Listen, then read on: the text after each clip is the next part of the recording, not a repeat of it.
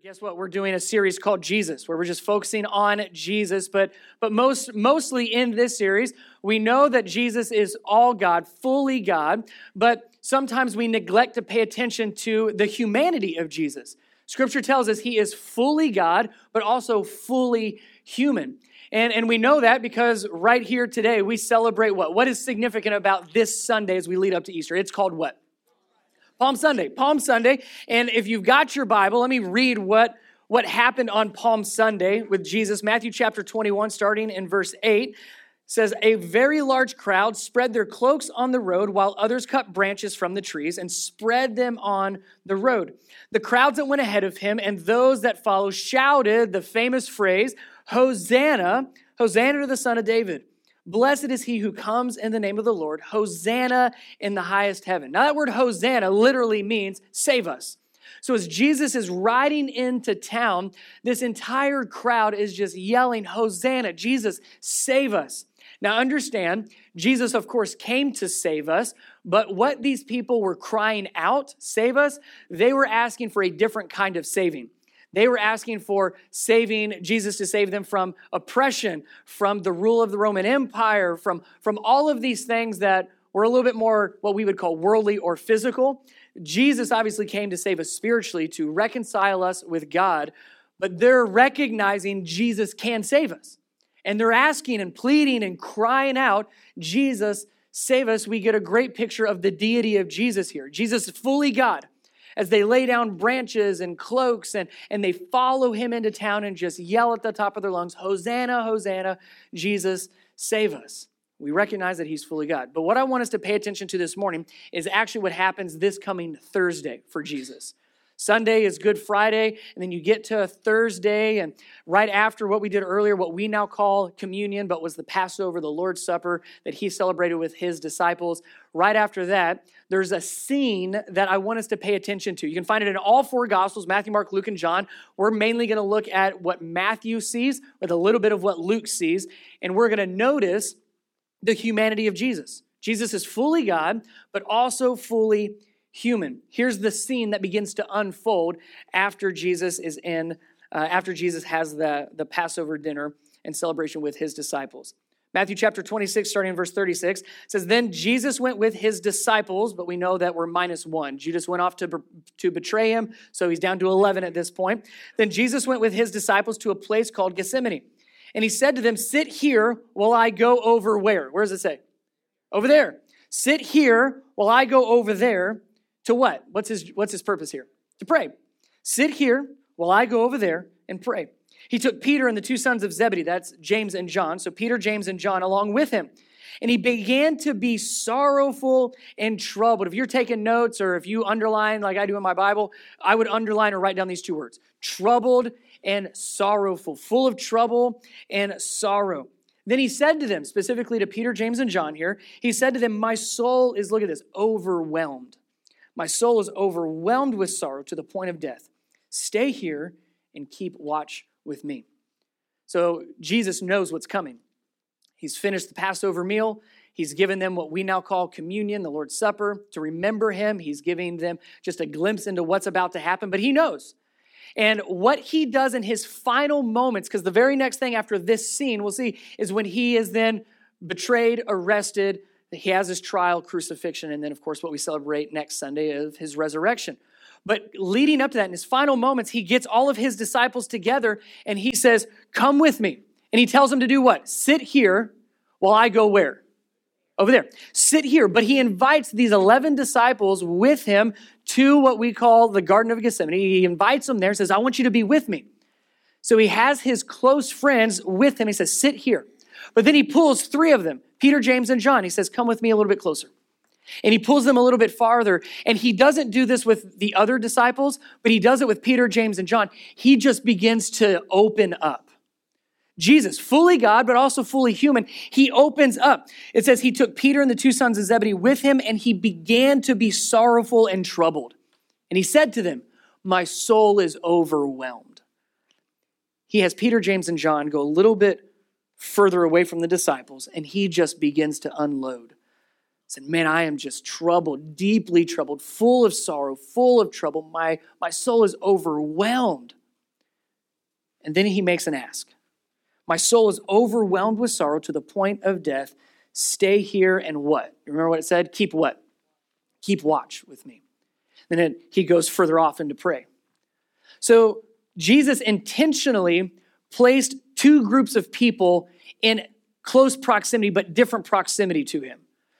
He gets all of his disciples together, invites them with him to be at the garden with him and says, be here with me. Sit here while I go over there and pray. Be right here. Be present. But Peter, James, and John, I need you to come a little bit closer. So he pulls Peter, James, and John even closer. And it's to those three men that he's become close with that he begins to just share his heart and his soul and unload a little bit. I'm full of sorrow. I'm full of trouble. My heart and soul are overwhelmed. And then he goes off by himself to what? What did he do? To pray. He goes further off to pray. And this is great because you see the humanity of Jesus here. Understand, this is Jesus, the fully God, the Son of God, but also fully human. And he's admitting, I'm full of trouble and full of sorrow. Could you imagine Peter, James, and John listening to Jesus say, oh, fellas, like I'm deeply troubled. I am just overwhelmed with sorrow. And Peter, James, and John are thinking, this is Jesus. We've seen him pull demons out of people. We've seen him walk on water in the middle of a storm. The waves and the winds obey his voice. This must be really bad, or he's overreacting, one of the two. And they're here just listening to Jesus be so vulnerable and distraught. But Jesus intentionally has these different people in close proximity with him. He has his friends close. He wanted his disciples close by. But he also wanted his close friends even closer. Jesus, in his humanity, remember, fully God, fully human, but in his humanity, he needed his friends close, but his close friends even closer. And he didn't ask them to do anything other than to just be there. Did you catch that? He didn't say, man, guys, this is going to be a rough couple days here. I need you to help me out. There's no ask for help. There's no ask to carry his burden. There's no ask to do anything other than for this group, the remaining disciples, to sit here, just be here. I want you to be close. For Peter, James, and John, he asks a little bit more. He says, stay here and keep watch. Keep watch. In other words, will you just be here? Have your eyes open around me, be praying. And then he goes off to be by himself. It's unfortunate. There's a misconception a lot of Christians have where to be Christian means to not have any problems or troubles in your life. And if you do, make sure you never show it. It's an unfortunate, big misconception. Jesus, fully God, fully human, was greatly troubled and full of sorrow. His soul was overwhelmed to the point where he needed friends and close friends just being close to him. And he didn't ask them to do anything other than to just be there. Keep watch. Sit there. I call this compassion, but also comfort by proximity. Some people would say, oh, that's like them being moral support, sort of, but it's truly his disciples, and more so even Peter, James, and John, they're giving Jesus comfort by doing nothing other than being close to him. Comfort by proximity. That's what Jesus in his humanity needed. Yes, he went off to pray. We're going to look at that in a second. But he needed his disciples, and then Peter, James, and John, those even closer to him, to just be there. Not to take care of it for him, not to carry the burden for him, not to get him out of it, but to just be there. And so often in our humanity, we don't know what to do when people are in trouble, especially when we can't fix it. Somebody starts to unload on us, kind of like Jesus did to Peter, James, and John, and we go to fix it mode, and it's like, well, I don't know what to tell you. Just hang in there. We start to use all those Christianese. Well, just lay it at Jesus' feet. Can you imagine Peter, James, and John telling Jesus that? Well, just give it to God, Jesus. He's like, I'm working on it. No, we don't know what to say, and we don't know how to help. And Jesus shows us what he needed was just his friends and his close friends close by. That's it. You want to be a great friend? Be close by. You don't always have to know what to do and how to help and what to say. The disciples, we have no record of them saying anything. They were there. The disciples sat. Peter, James, and John, as you'll see, they sort of kept watch, but they were there. They were close by so that Jesus knew he had friends close by. Jesus, fully God, fully human, needed his friends close, but his close friends even closer. We need the same thing today. We will go through and have gone through very, very different troubles and sorrows than Jesus, but we could all say, I've had troubles in my life. I've had moments of sorrow in my life. I have had moments where I will say, my soul is completely overwhelmed. We can say those things. The question is, do we have what Jesus had? Do we have comfort by proximity? Do we have people in our life, friends and close friends, that give us that comfort just by being close by and being there? Jesus needed it. He knows that we need it as well. That's one of the byproducts of the church, the local church. It's one of the reasons he gave us the church. After what we'll celebrate on Sunday, his resurrection, he goes up to be with his Father in heaven. He leaves the church. He says, now you've got the church. He says, I'm going to the Father, but you have each other. That's why we meet. So often we look at this as, well, what I'm supposed to get out of it. And that there's nothing wrong with that. I mean, I hope and pray that you show up and you hear God speak to you through his word, that you have just great, authentic moments of worship. I hope all that happens, but that's not the only thing that should happen. Hebrews speaks to this. Hebrews chapter 10, starting verse 24 says this, and let us consider how we, talking about the local church, us as a body of believers, and let us consider how we may spur one another on toward love and good deeds. Look at this, not giving up on meeting together, as some are in the habit of doing. See, church attendance was a problem back with the New Testament as well. But encouraging one another, and all the more as you see the day approaching. That's what the church does. That is a byproduct of us meeting together. It's not, the function of the church is not to just you sit and listen, for you to sit and you to watch and take a couple notes. It's for us to interact with one another. What does it say? For us to spur one another on towards love and good deeds. Nowhere in here does it say, sit and listen and be quiet. It says, no, we continued to meet together. The reason we meet so often is because we need each other. I want you to do this. I want you to look to the person on your right. Now, I recognize this whole row over here, you don't have somebody on your right. So you're going to be the odd group, and you're going to look to the person all the way at the other end, if you can even try to see them. Look to the person to your right. Like, actually do this. Look to the person on your right, and you may or may not know that person. You may or may not know what they're dealing with, the troubles and the sorrows that they may have in your life, but you showed up today for them. Whether you actually came with them or not, or you got stuck sitting next to them by accident, you can look at me now. It's probably getting weird, you looking at the person to your right. So eyes back on me for a little bit. We think we show up to church because of what we're going to get, what God's going to do in our life. But understand, we came to church this morning for the other people in the room, for one another. And I'll hear it occasionally where I love Jesus, I have a great relationship, a personal relationship, but I don't need church. And I'm like, I disagree with you, but I see where you're coming from, but you're not thinking of it holistically. You need to go to church because the other people need you there, because we each have something to offer one another. It's exactly what Hebrews says, to encourage one another. We need that. We need that comfort by proximity, the compassion and the comfort by proximity. So here's what we're going to do. We're going to begin to practice this because I know this is difficult. We're used to just sitting and not talking until Kate or Philip or Sean tells us to greet somebody around us, and that is the most awkward part of our morning. So I'm going to make it a little bit more awkward for you. Ready for this? All right. In your cup holders, you're going to find a pen. You all have to do this. I'm going to wait for you to all do this. I'm watching. Grab your pen and there's a yellow piece of paper in that cup holder. Yellow piece of paper.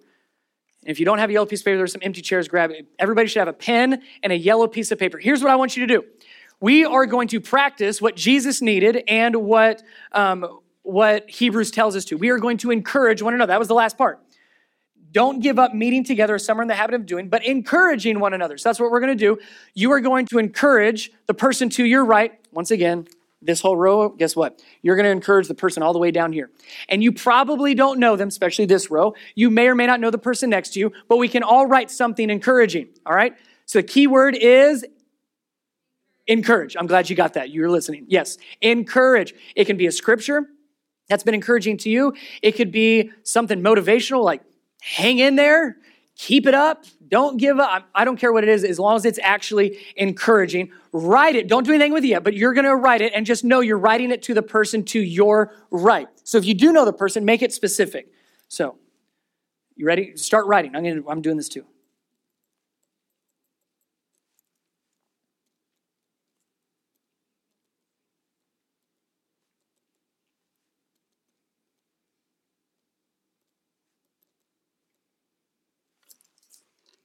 You don't have to write a novel, just a couple words, a phrase, a line, a sentence, something that's encouraging. I want you to fold it up.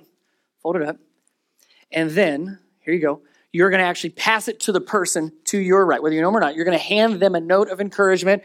Folks all the way on this side where you don't have somebody on your right, just pass it all the way down so the person all the way on this side is going to actually get it. Does that make sense? Pretty simple instructions. Write an encouraging note, pass it to the person on your right. Technically over here, I can't see who that is, but you're the person all the way on my right. Who is that over there? Oh, here you go.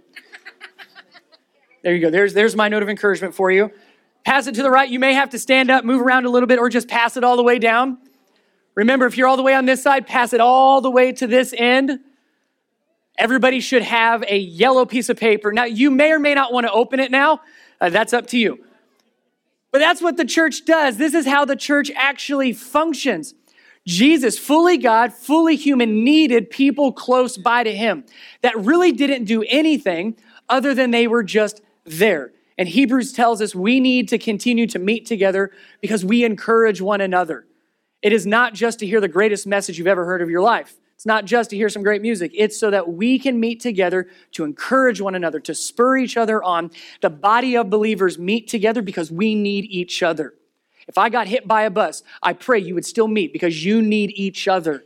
It's not based on one person other than Jesus. We meet together so we can continue to encourage one another. So that's that first part of this scene. Jesus gets his disciples together, and we see his need to have people close to him.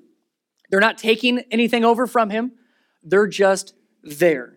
And the church is what we get to be part of that allows us to have that as well. Jesus needed it. We need it also. Verse 39, here's the next part of this. So Jesus got his disciples. He talked with Peter, James, and John. And it says he went a little bit further to, what was that key word? Pray. Here's the prayer. Verse 39, going a little farther, he fell with his face to the ground and he prayed. My Father, if it is possible, may this cup be taken from me. Yet not as I will, but as you will. Then he returned to his disciples and found them sleeping. Couldn't you men keep watch with me for 1 hour, he asked Peter. Which, by the way, if you've ever needed scriptural evidence, if you needed a scripture to back up your reason for falling asleep in church, I've got it for you. Right there. They fell asleep while Jesus was praying. So, man, if somebody could fall asleep while Jesus is doing his thing, I have no offense. I don't take it personal if you fall asleep on me as well. Because there's your verse. Jesus goes on, verse 41, watch and pray so that you will not fall into temptation. The spirit is willing, but the flesh is weak. He went away a second time and he prayed. My Father, if it is not possible for this cup to be taken away unless I drink it, may your will be done. When he came back, he again found them sleeping because their eyes were heavy. So he left them and went away once more and he what? Prayed. The third time, saying the same thing. You notice the commonality here is he kept doing what? Praying. He kept going back to pray. He had his friends close, his closer friends even closer, but he went away to pray. Fully troubled, a soul that was overwhelmed, he got away to just pray. To just pray. And so often we don't have a large emphasis on prayer.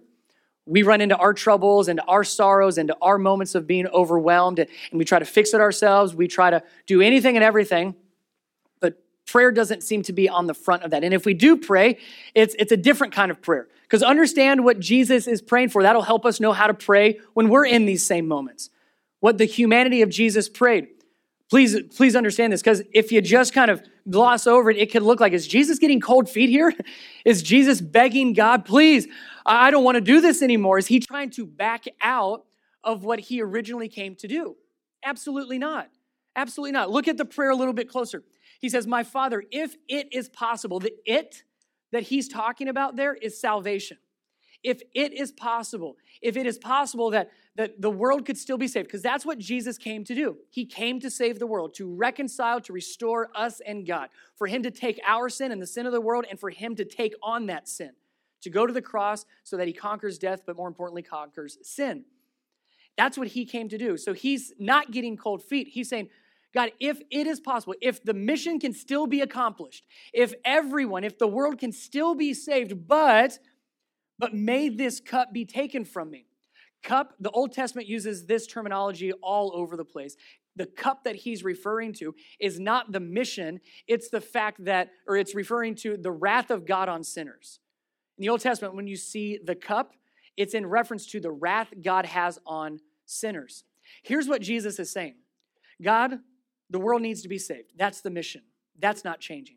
But if we can accomplish that mission, if people can be saved, if I can still save the world, but not have to endure your wrath of sin, your wrath on sin, let's do that. Because understand, God's wrath on sin is separation from him. Jesus is not worried.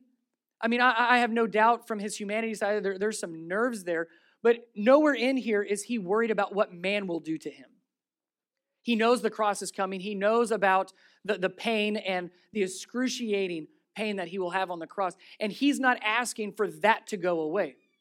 He's saying, God, is there any way for me to save everybody but me not to be separated from you?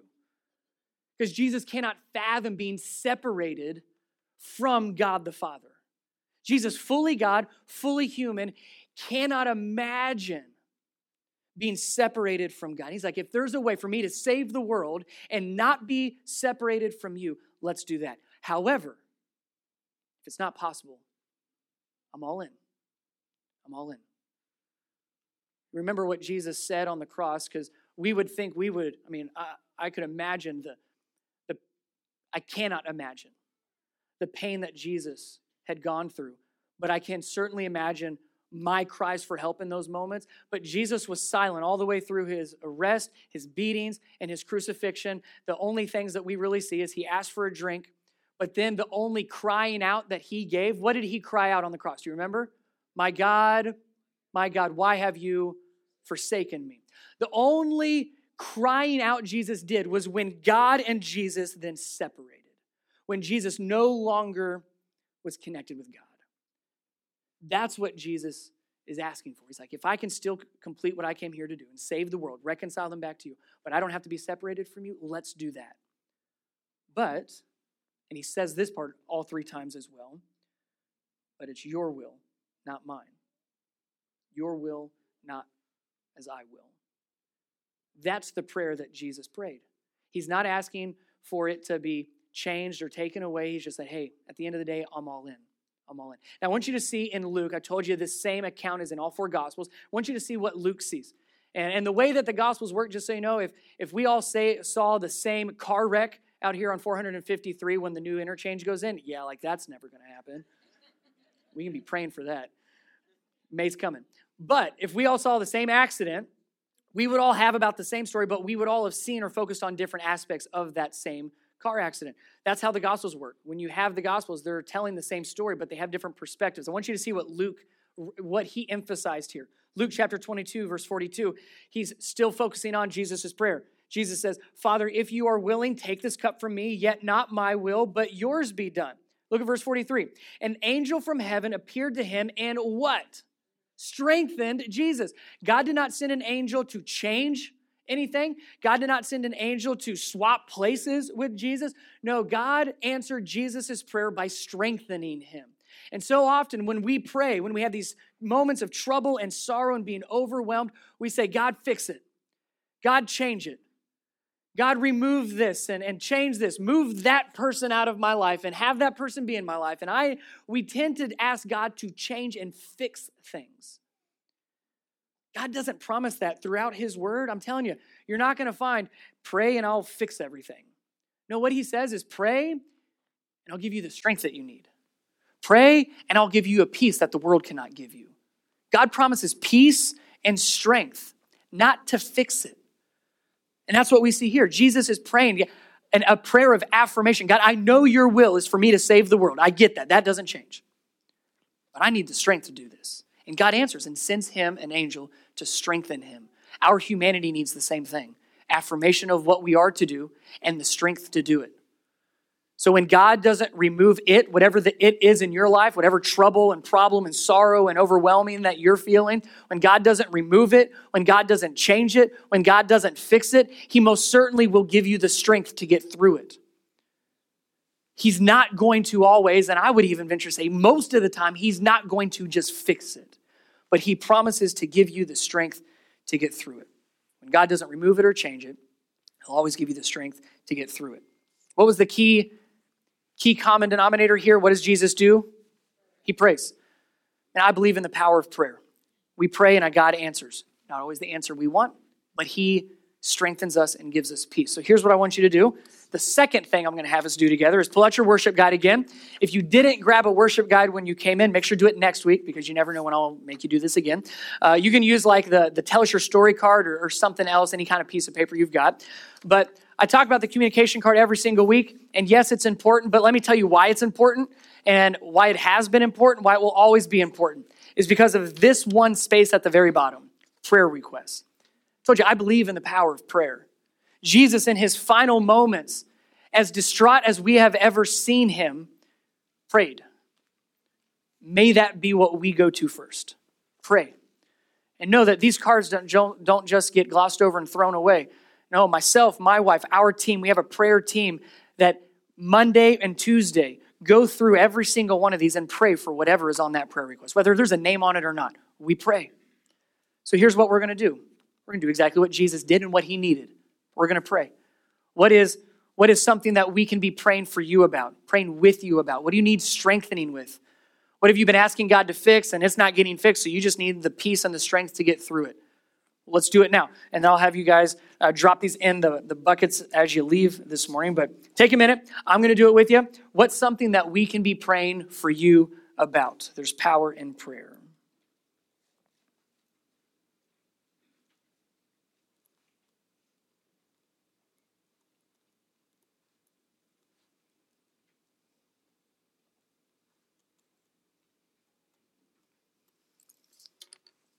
If you don't want to put your name on it, you're more than welcome to not put your name on it.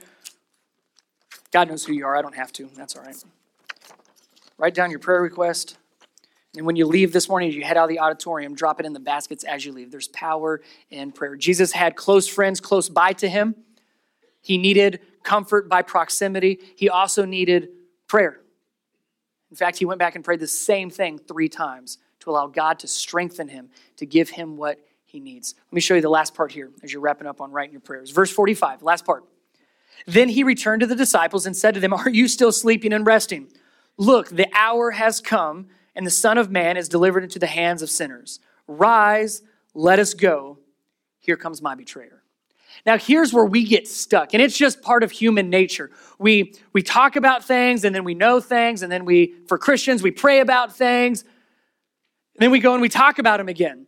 And we try to figure it out, and then we pray about it some more, and then we go back and we talk about it a little bit more. And let me just pray to make sure, and let's go and talk about it one more time.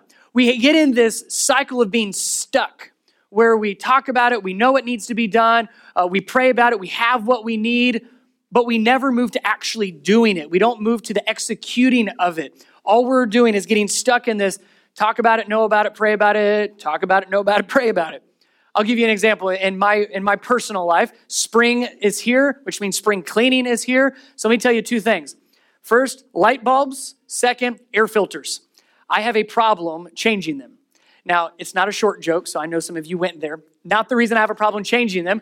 There's in my head just something that I don't want to change the light bulbs and air filters. Now, here's the thing. I know I need to change light bulbs and air filters. When I finally get around to changing the air filter and I see what it looks like, I always tell myself, man, I should change this earlier. I probably won't. I know what needs to be done. And I have exactly what I need. I actually have cases of air filters in my garage currently. I have packages of light bulbs in our closet currently. In fact, my wife has been asking me to change the light bulbs for a while now. And she finally moved the package of light bulbs to my sink in the bathroom, thinking I would get a hint. Because one of the lights that needs to be changed is in our bathroom. And it took more effort for me to do this, but I took that and I went and put it back in the closet. And she's like, I just put it out for you. I was like, I know, but it was in my way. She's like, so change the light bulb. I was like, I'll get to it. We get stuck in that. I mean, everybody has one of those where, man, we know we need to take a vacation. We're going to say, well, let's just keep looking. You know, we get stuck in this, talk about it, know about it, pray about it, and never do it. And here Jesus, he does not get stuck in the knowing and the doing. He moves to it. He says that last part, rise, let's go. Here comes my betrayer. He's like, it's go time. It's go time. He had his friends close that he could confide in. He prayed a prayer of affirmation. God, this is your will for me to save the world. Your will, not my will. He prayed about it. God gave him the strength to get through it. The next step is actually doing it. And Jesus doesn't wait.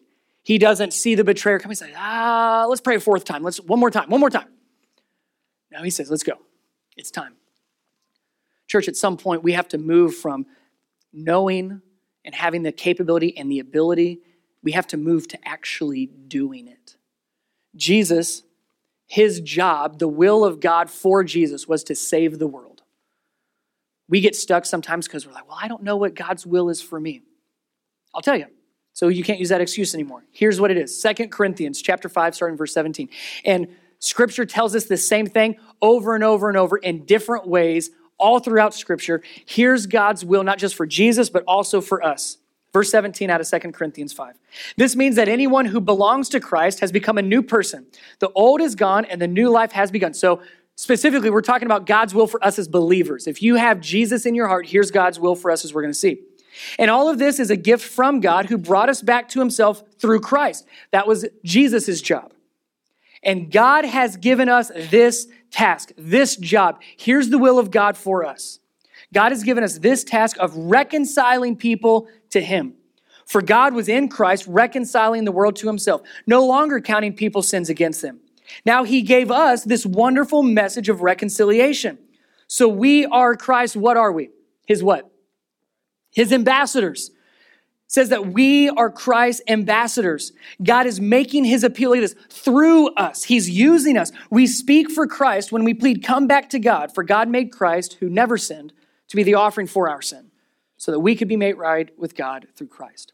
Jesus, he knew God's will for his life, save the world. Every single one of us, generally speaking, as a believer, God's will for our life is this. Our job is to tell that wonderful message of reconciliation. Here's what Jesus has done for you. Here's what Jesus has done for me. Here's my life change story because of what Jesus has done in my life. That's our job. God's will for our life is to tell everyone. He's using us, speaking through us, using the relationships we know to get this message to every single person. That's our job. And we need people around us that can comfort us. Because we go, just like everybody else, we go through highs and lows.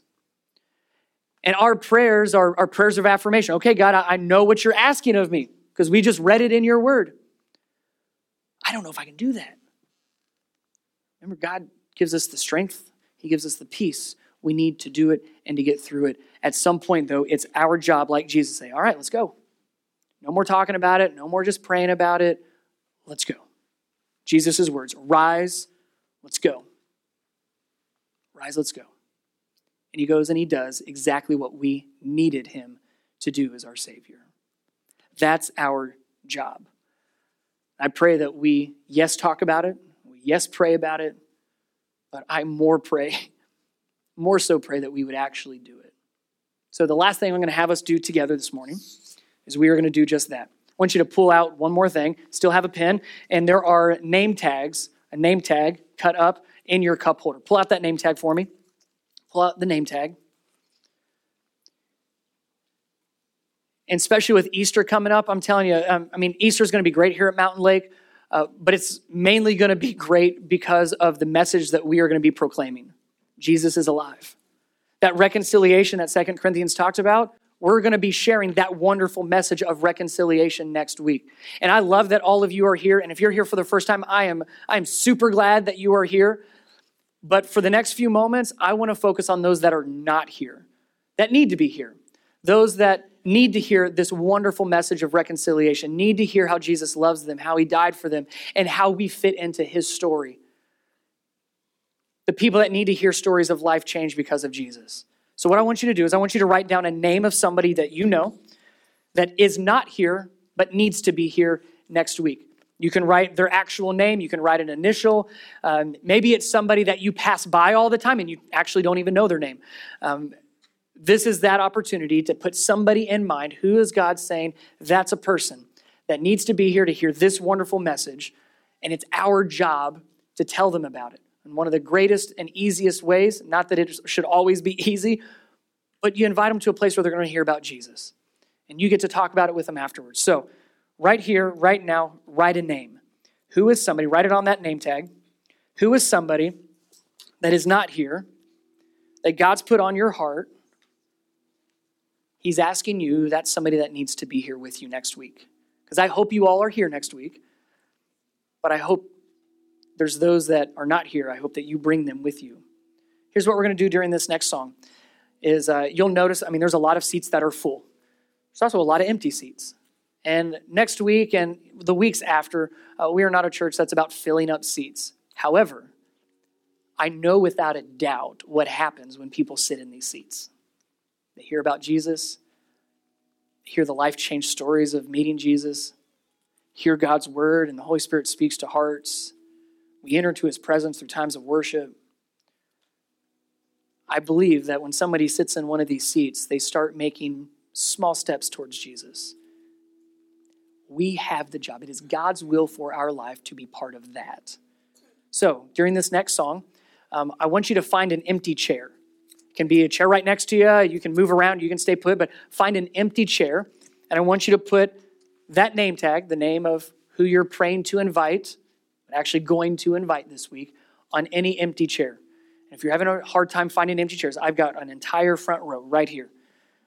And this will be cool because next week, I believe there's going to be people sitting in this front row. Maybe it's somebody you invite.